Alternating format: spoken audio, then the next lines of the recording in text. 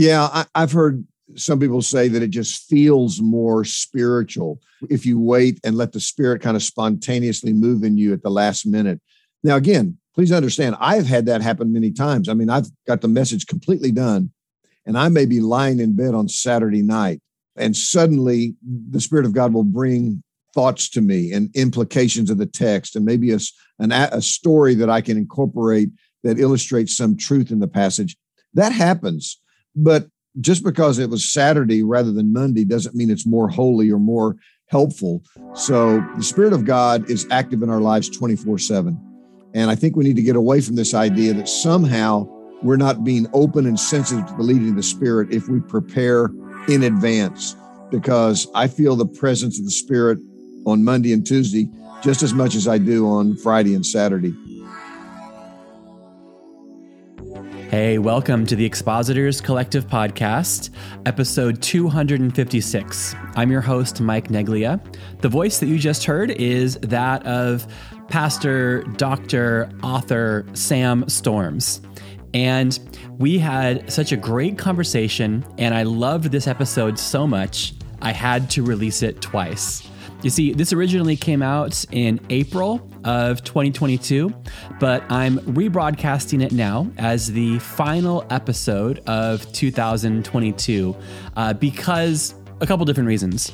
Number one, Sam Storms has been a big behind-the-scenes influence on me over the year and is such a great conversationalist, and I love what he had to say about the Holy Spirit and preparation and even some stuff on grammar and vocabulary. I just want to make sure that if you missed it, that you get a chance to hear this again. And then also, as I mentioned, I'm taking these 2 weeks off. Christmas is an important holiday, to be sure. And the week after Christmas is kind of that, weird kind of half holiday, half not holiday. And also on the 29th of December, I'm turning 40. So I'm taking my birth week off so that I can just handle the immense mental and physiological and metaphysical and existential angst that is surely bearing down on me on the cusp and on the day of my 40th birthday. But you know what? Moses would tell us that life begins at 40. And so I'm looking forward to kind of rejoining you next Tuesday as a 40-year-old podcast host to introduce you to our next episode, which is starting off the next year. All right. Well, I hope you enjoyed this conversation with Sam Storms. I know that I did, and hope you have a blessed and a restful week between Christmas and New Year's. Here's Sam Storms.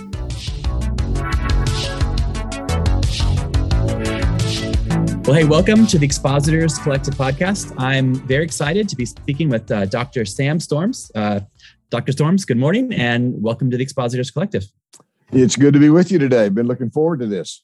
Oh boy, if you've been looking forward to it half as much as I have, then hey, so I've been listening to you and learning from you and reading from you for quite a long time. I'm going to try to not act like a total fanboy, but I'm excited to have a chance to talk with you.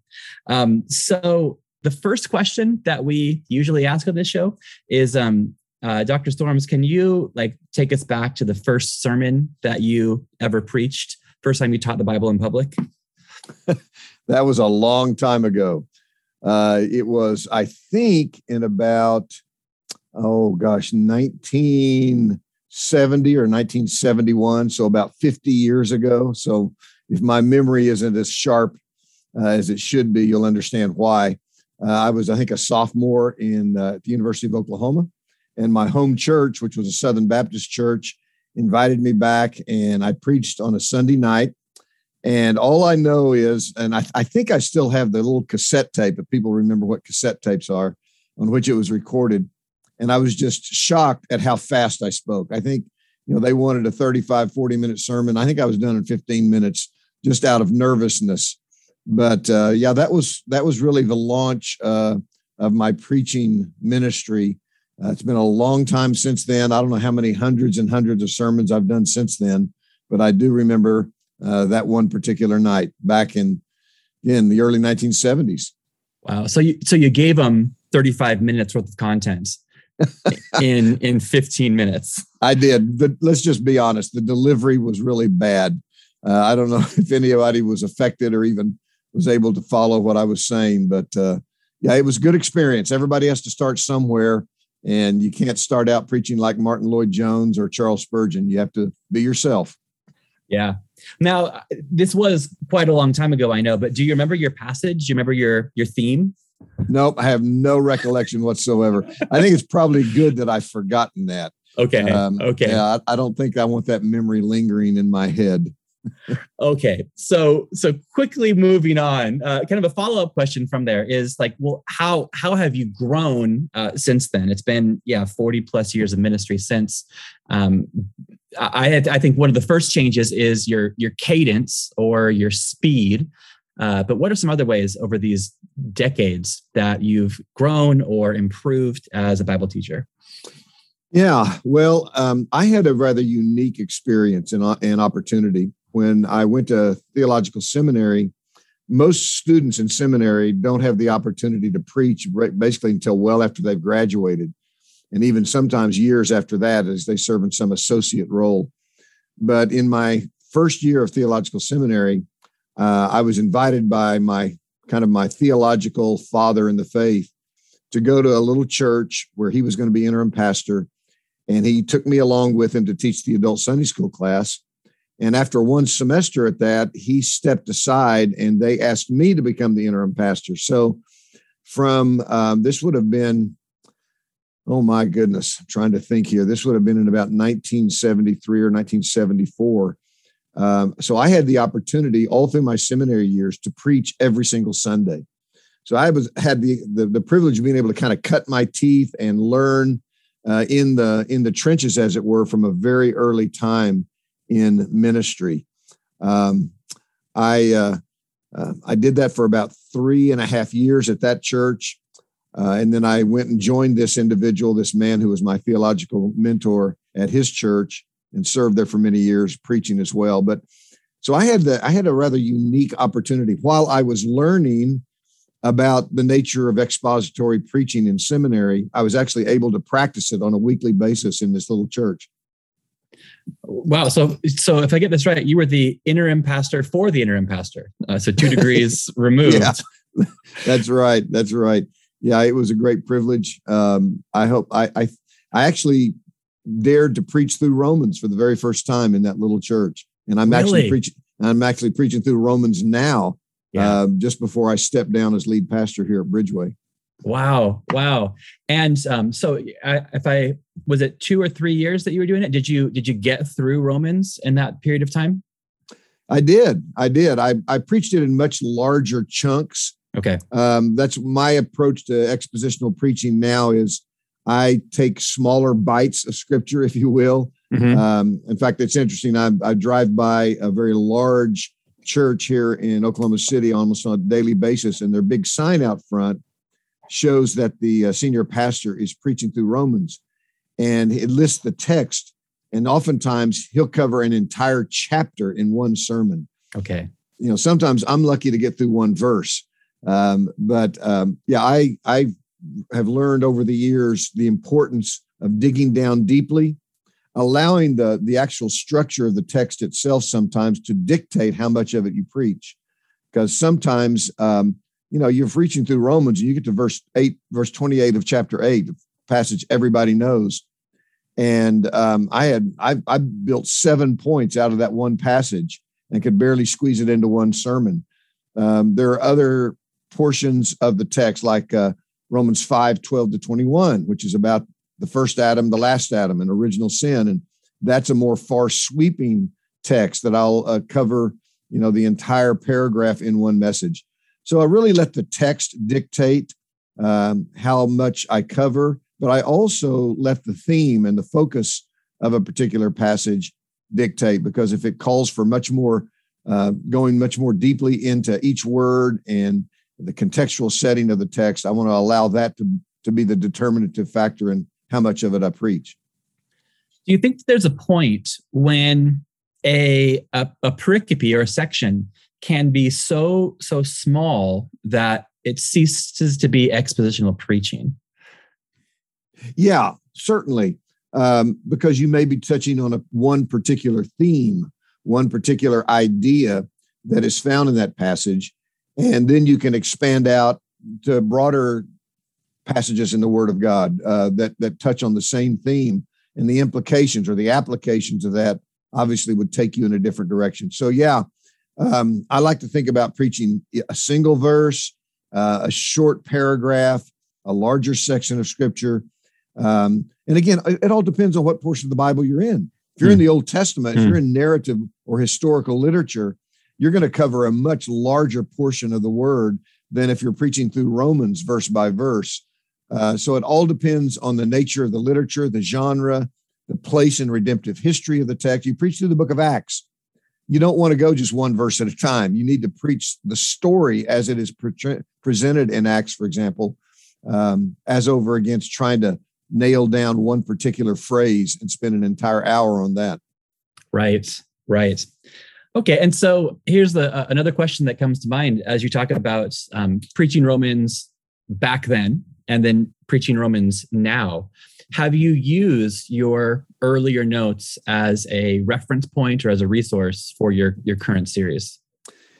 Well, the interesting thing is I've preached through Romans, I think, 4 times. Okay. This is the 4th time that I've done it. Okay. All in different churches. I was thinking that lucky church. Yeah. And I think the first time the notes that I produced, I dispensed with them. The second time and the third time I kept them. Mm-hmm. And I, again, this is my idiosyncrasy. I manuscript all my sermons. I write them out in full. And I can tell you a brief little story about how that happened. A man by the name of John Gerstner, who's now with the Lord, was one of the most prominent 20th century scholars in the study of Jonathan Edwards, the great Puritan pastor of the 18th century.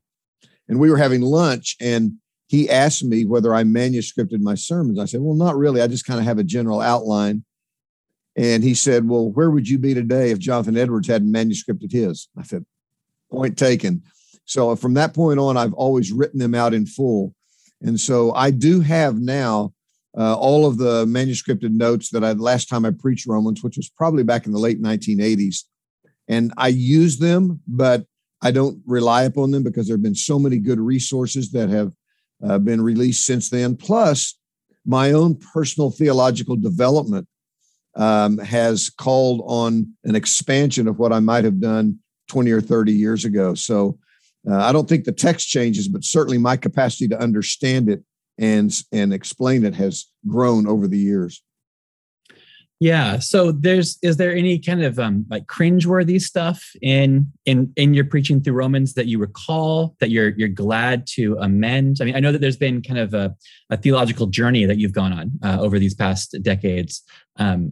Is there anything that you recall from like an earlier sermon that now you've made amends for or you've corrected? That's maybe too strong of a word. Oh, yeah, I know. Updated. I understand what you're saying. Probably my eschatology. Okay. Because I was trained at Dallas Theological Seminary, which is a dispensational, pre-tribulational, premillennial school. I think nothing wrong with that. Yeah, I understand. That's where Calvary Chapel lands on that issue. And so that affected, for example, how I preach Romans 11. And my approach to it now is slightly different. So yeah, that has undergone a considerable transformation. I don't think, the Romans chapter 7, which is perhaps the most challenging passage in the book, who is Paul talking about there when he describes this struggle with sin? I think I've flip-flopped several times on whether he's talking about himself, pre-conversion, as a converted believer, as a struggling believer or a mature believer. I've gone back and forth on that particular issue many times. So yeah, the text remains the same. My capacity to understand it probably develops over time. Okay. And I think, it wouldn't be a good Sam Storms interview if there wasn't a reference to eschatology. So thank you for that. And but so now I'd like to maybe pivot or switch from there into your most recently published book, a dozen things that God has done with your sin. Maybe this question, connecting it with preaching, it's like, do you think it's important for us in this like supposedly enlightened age of 2022 to stand in front of our congregations and to talk to them about sin, like that antiquated idea of sin? Yeah. And in fact, before I answer that, this is an important point that I hope younger pastors and preachers will listen to. This book came out of one sermon. Many years ago, I think probably 10 years ago, I preached one sermon called "A Dozen Things God Did with Your Sin." And so I had 12 points in the message, and it's all of the images, the metaphors, the analogies that we find in Scripture about what God did with our sin. And then during the COVID shutdown, I thought, this would make for a really good book. So I went back and I took each of those 12 points and expanded it into a separate chapter in the book. So, people oftentimes ask me, how do I write books? Most of my books come out of my having preached on that particular subject. And so I would encourage young pastors. That's why I say you should manuscript your messages, write them out in full. I certainly don't want you standing in the pulpit reading from it, but it's always helpful to have. And then when you go back 5-10 years later, it's already there. And that can become the seed form of something that might develop into a really good book.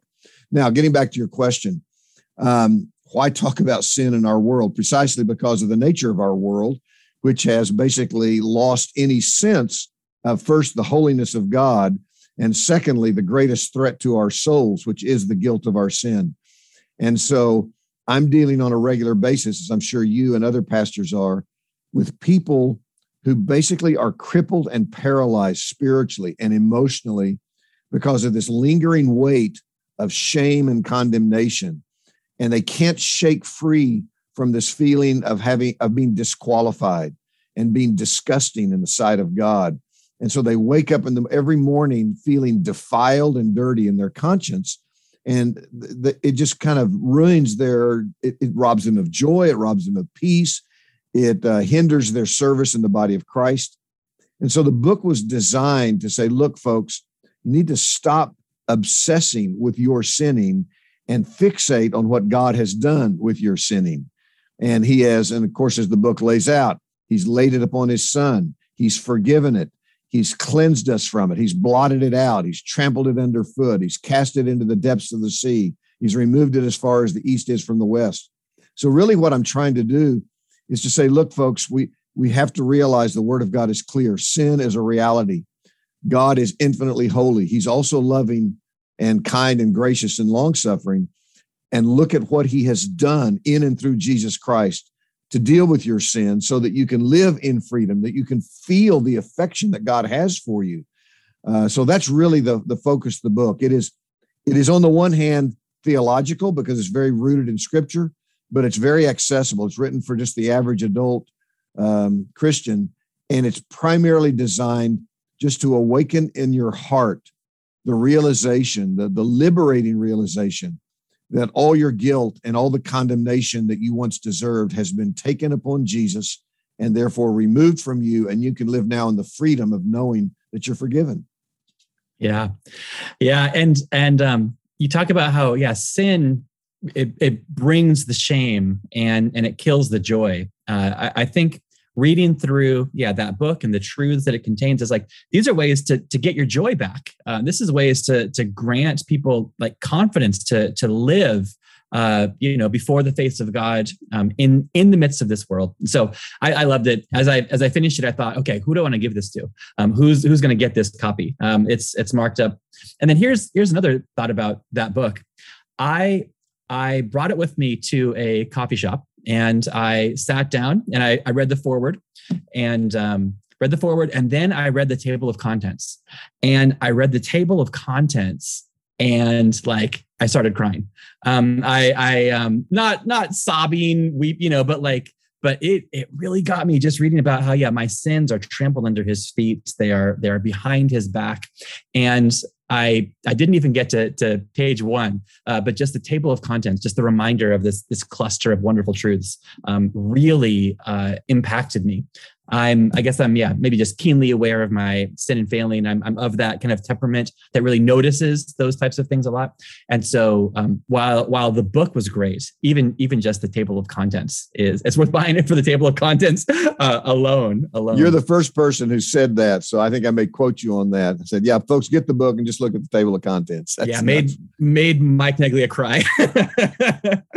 The table of contents was great. The content was great. Before we move on, I want to talk to you.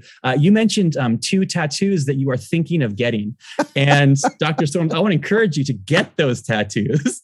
Well, people can't see us, but I can see your tattoos. So, I talk about this text in the book, Hebrews 7:25, where it says that Jesus always lived to make intercession for us to the uttermost. And so those words, I preached an entire message on those 2 words, always and uttermost.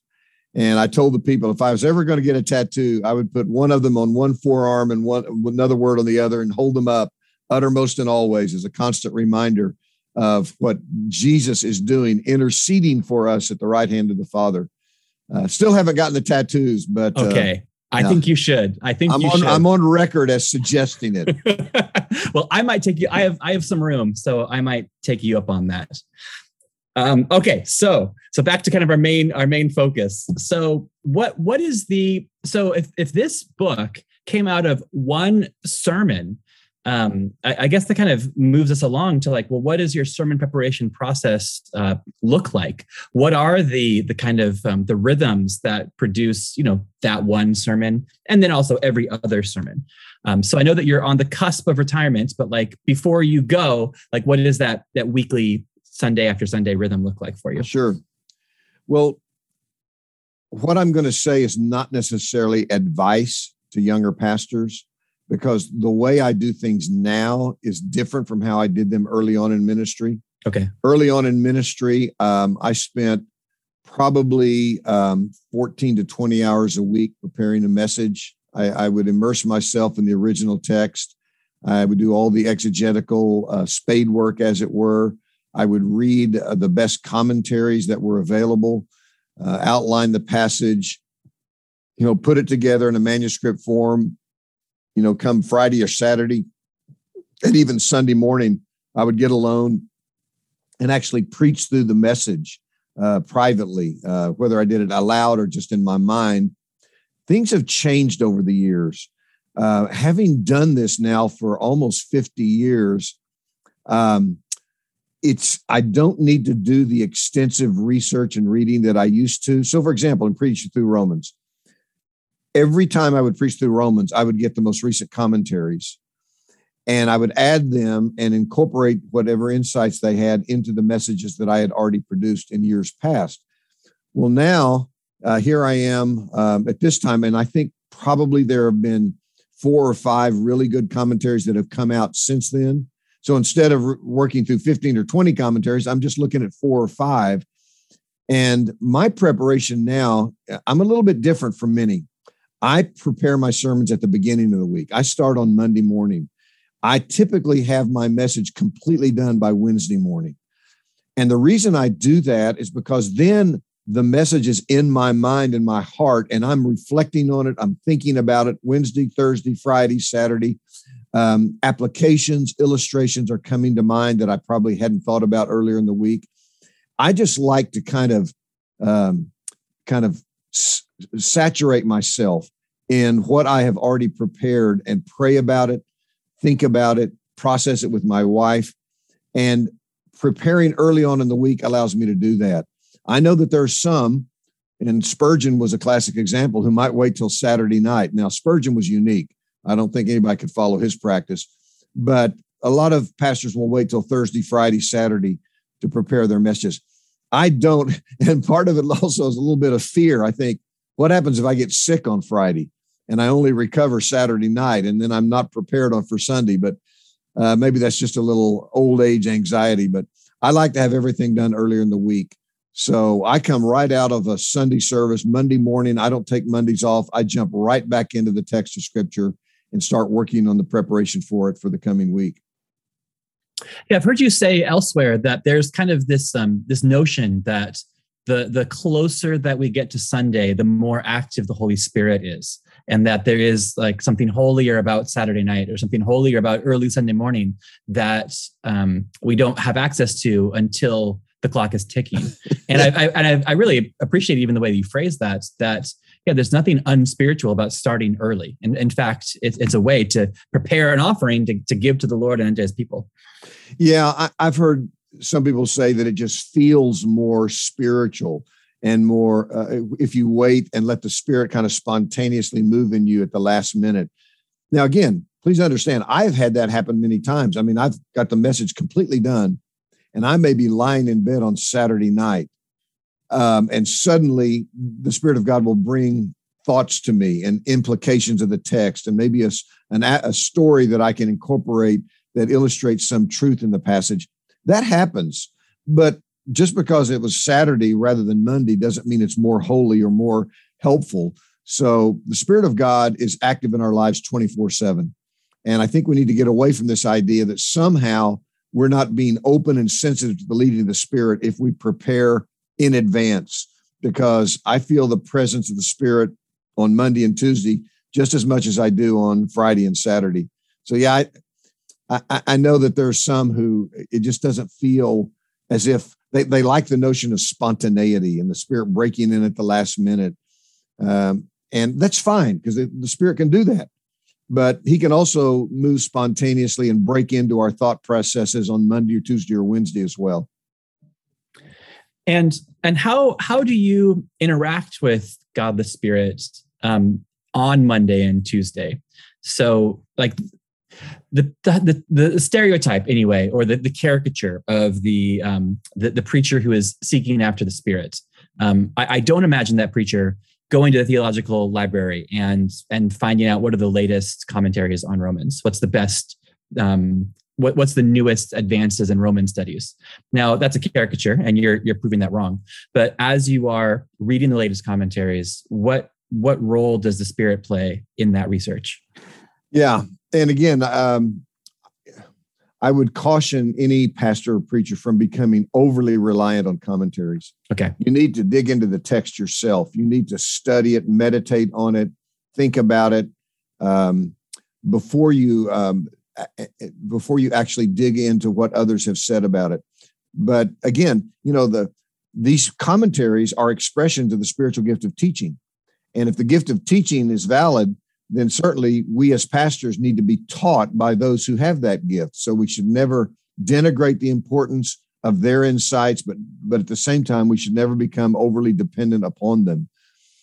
So my approach, there are two texts of Scripture there are really three texts of Scripture that really weigh heavily on me when I think about the role of the Spirit in sermon prep and in preaching.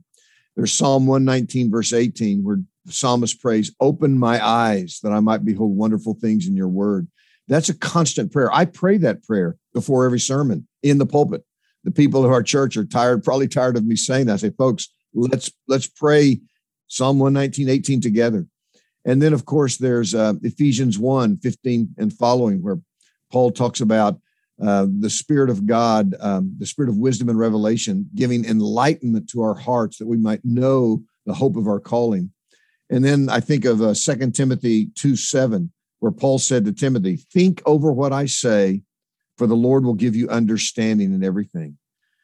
It's interesting.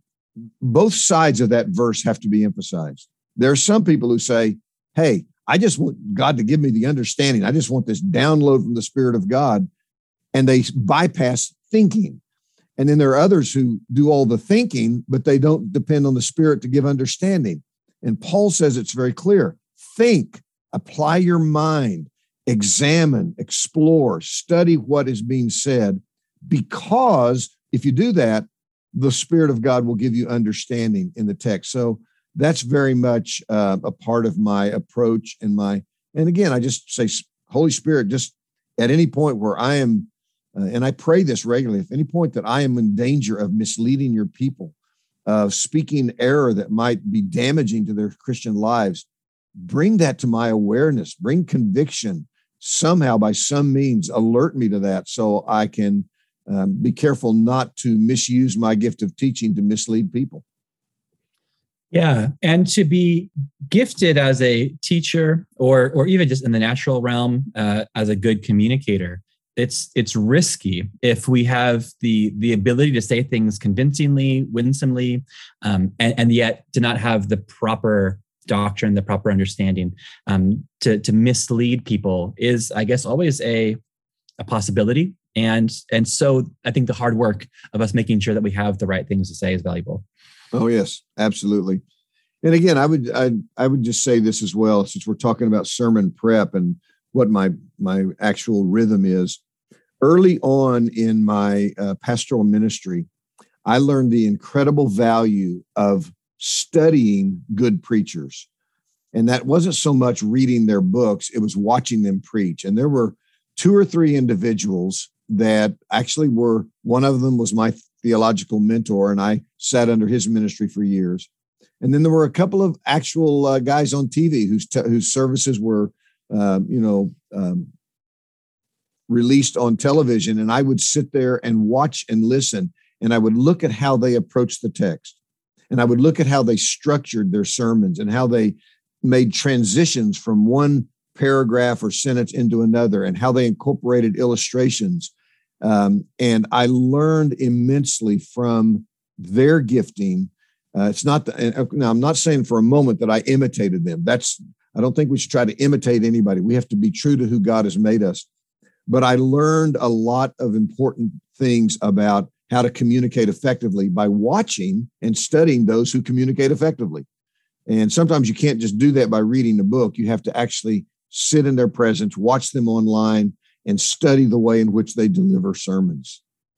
Okay, so when I pictured, a younger you watching preachers on television, like you're not studying their mannerisms or their style, but noting, he effortlessly transitioned from this point to that point, or he posed a question here and then showed how the Bible gives the answer there.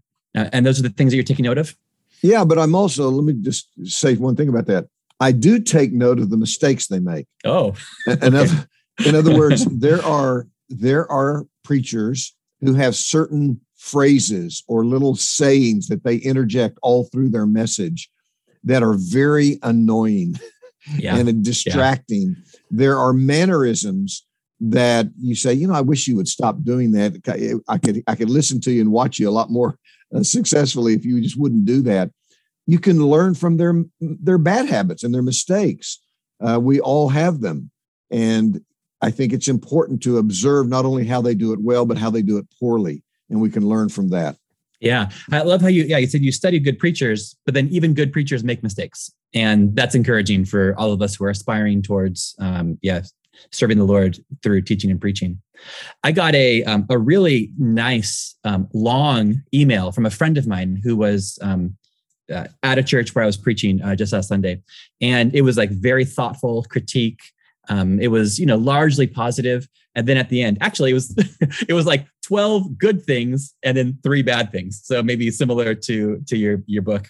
But he highlighted these positive things, and then he gave some critiques. And he said one of them, like, you have your keys, they're jangling. As you kind of move around, your keys are kind of clipped to your belt. And he's like, you're not driving anywhere. You're not entering a house. You don't need those keys there. And it just is distracting. And for me, I'm used to having the keys there, but what's the point? I don't need them when I'm on the platform and with a microphone. And then some other smaller things like that, some little quirks that don't need to be there. And I'm glad that I'm alerted. And then from this Sunday onwards, I won't have my keys clipped to my belt loop anymore. Yeah. I've taught preaching classes many times over the years to young men. And one of the things I talk about is most young preachers have no idea what to do with their hands. And so some of them stick them both in the pocket. Some of them grab the pulpit on both sides. Some of them stick their hands behind their back. And then you watch preachers whose hand gestures have no relation to what they've just said. So they'll make some emphatic hand gesture that is utterly contrary to the tone of the text that they're speaking about at the time. It's because they don't know what to do with their hands. And so just watching those who do it well. And again, I'm not suggesting this because we're trying to be professional communicators and we're trying to have people just overwhelmed with our oratorical skills and our presence in the pulpit. We're trying to do the best we can to make it easier for people to hear the Bible, to make it easier for people to pay attention to what God is saying to us in the Word. And I'll just mention this. Some people will know who I'm talking about, but I'm not going to mention his name. There's one preacher who's been preaching for 50 years, recently retired. And in about every third sentence, he would say, listen, listen. And I found myself every time saying, I'm listening. Stop telling me to listen. And the point was, he was trying to say, I'm getting ready to say something very important. And the problem is, if you say that every single time, it loses punch. It loses its force. So we need to watch if we have those little mannerisms, those little phrases that make it difficult for people to hear. I don't want people to walk away from a sermon that I've preached saying, wow, that was an impressive presence in the pulpit, or boy, I sure loved the tone of his voice, or his articulate and precisely grammatical way of expressing truth. I want them to walk away saying, isn't God great?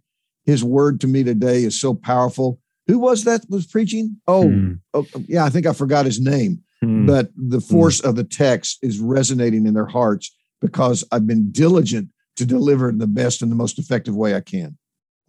Yeah. Amen. Amen.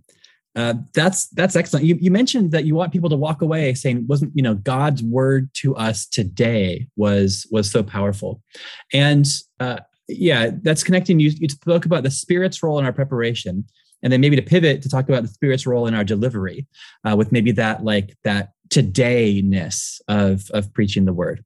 You spoke about the spiritual gift of teaching, and then can I ask about the gift of prophecy and its overlap or its connection between the spiritual gift of teaching or the act of, let's say, even a Sunday sermon, even an expository sermon, going through a passage, but then simultaneously, I know that you long to be open for that kind of momentary prophetic utterance, perhaps, that could come through that. So I just would love to hear your thoughts on expository teaching and the gift of prophecy.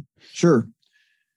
Yeah, I'm not particularly prophetically gifted. God's used me in that way, a dozen or 15 times over the years. But one of the things that I am always conscious of is in the midst of my message, there might be just a prompting from the Spirit that I can't explain anywhere else. Where did that come from? It just came out of the blue. Why am I thinking that right now? And I incorporate that into the message and then find out later how incredibly impactful it was on individuals in the church. Oftentimes, at least in my experience, I can prophesy when I'm preaching without knowing that I am.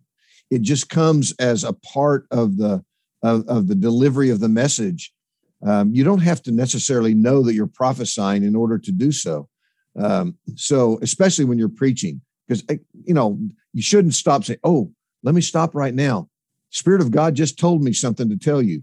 And that's manipulative. It's self-serving, but you can very seamlessly incorporate into the flow of your message what you feel the Spirit of God is laying on your heart at that time. Many times, then this happens not every week, but it happens fairly regularly.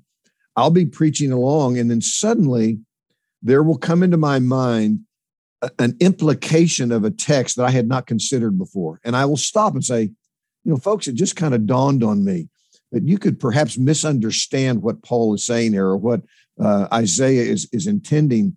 And it just seems to me we need to pause and explore this in a little bit more detail. That can be the result of the Spirit of God working in your heart and alerting you to things that you need to avoid saying or the things that you need to say that you, unfortunately, were going to omit. So again, there are others who, and I'm not particularly a fan of this, who basically think preaching is entirely prophetic. And so they don't do any preparation at all. I mean, literally, they say, no, I'm not going to study in advance. That's quenching the Spirit. No, it's not. And they say, I'm going to walk into the pulpit with an open Bible and just trust the Spirit of God to lead me. Now, have there been occasions when I can have done that? Well, yeah, but it's maybe once a year. I'm not gifted enough to do that, but I think we need to get away from this idea that somehow it's more godly, it's more holy, it's more spiritual to walk into the pulpit with a blank slate and just let the Spirit move you to say what he wants you to say, as over against being carefully prepared. That's a dangerous mindset to have. It's not more godly. It's not more spiritual. Can it happen? Can the Spirit do that with you? Sure. But I think if you try to do that week in, week out, your people are going to really go hungry and leave without being fed the Word of God in depth. Yeah. Yeah. And you mentioned that sometimes, the prophetic gift would come through unbeknownst to you. And then certainly, I'm sure you'd agree, also that prophetic gift might be Monday, Tuesday, Wednesday, as you're writing the manuscript. Oh, absolutely. That certain things are brought to your mind, maybe from Gordon Fee's writings, or maybe from, Frederick Bruner or something, that prompts something, or maybe it's just something else. And that is that appropriate moment. The Sunday preaching is the appropriate time for that to come out and to hit people's lives. Sure. In fact, I've had this happen on several occasions where I didn't even know that I was adding something that I had not prepared to say. And it just kind of comes in the normal flow of delivery. And then after the service, some person will come and say, I can't believe you said that at this particular point, because I was dealing with that very issue and I needed to hear that explanation that's really encouraged me. And I thought, well, praise God. I had no idea you were experiencing that. I had no idea you had that need. The Spirit of God did. And I'm grateful that he awakened me to that, even if I wasn't conscious of the fact that I was saying what you specifically needed to hear. Yeah. Yeah. The Lord is so kind to use us and to help us throughout the way to serve his people and to be used by him. Well, I'm aware of the time, and just to ask the final question. So you've mentioned that you've been preaching for almost 50 years. So this question is like, are you trying to get better, or have you arrived, or what would you like to, how would you like to improve even in this current decade of preaching ministry? Oh, I hope I get better every week. I hope I'm clearer. I hope I'm more personally engaged with the people and more sensitive to where they are and what their struggles are. So, I mean, even when I step down in August of this year, I'm going to continue preaching. I've got invitations and I'm accepting them, and I'll continue to write. So I hope that I don't coast. I don't really believe in retirement. I believe in repositioning myself to do ministry in another context. So I think any preacher who thinks he's arrived is arrogant and needs to repent of that, because we're always growing. There are still things that I do. I mean, I do not like to watch myself preach when I go back and look at a video, but when I can force myself to do it, I think, oh, Sam, that was dumb. You really were confusing there. And why did the way in which you delivered that and the tone in which you spoke it is not helpful to people. So I hope I'm constantly learning, constantly improving, constantly being a more effective communicator of God's word. And I hope that never ends. Yeah. Yeah. Well, you mentioned those preachers who think they've arrived. Well, don't worry. They don't listen to this podcast because we're people who want to be growing and improving.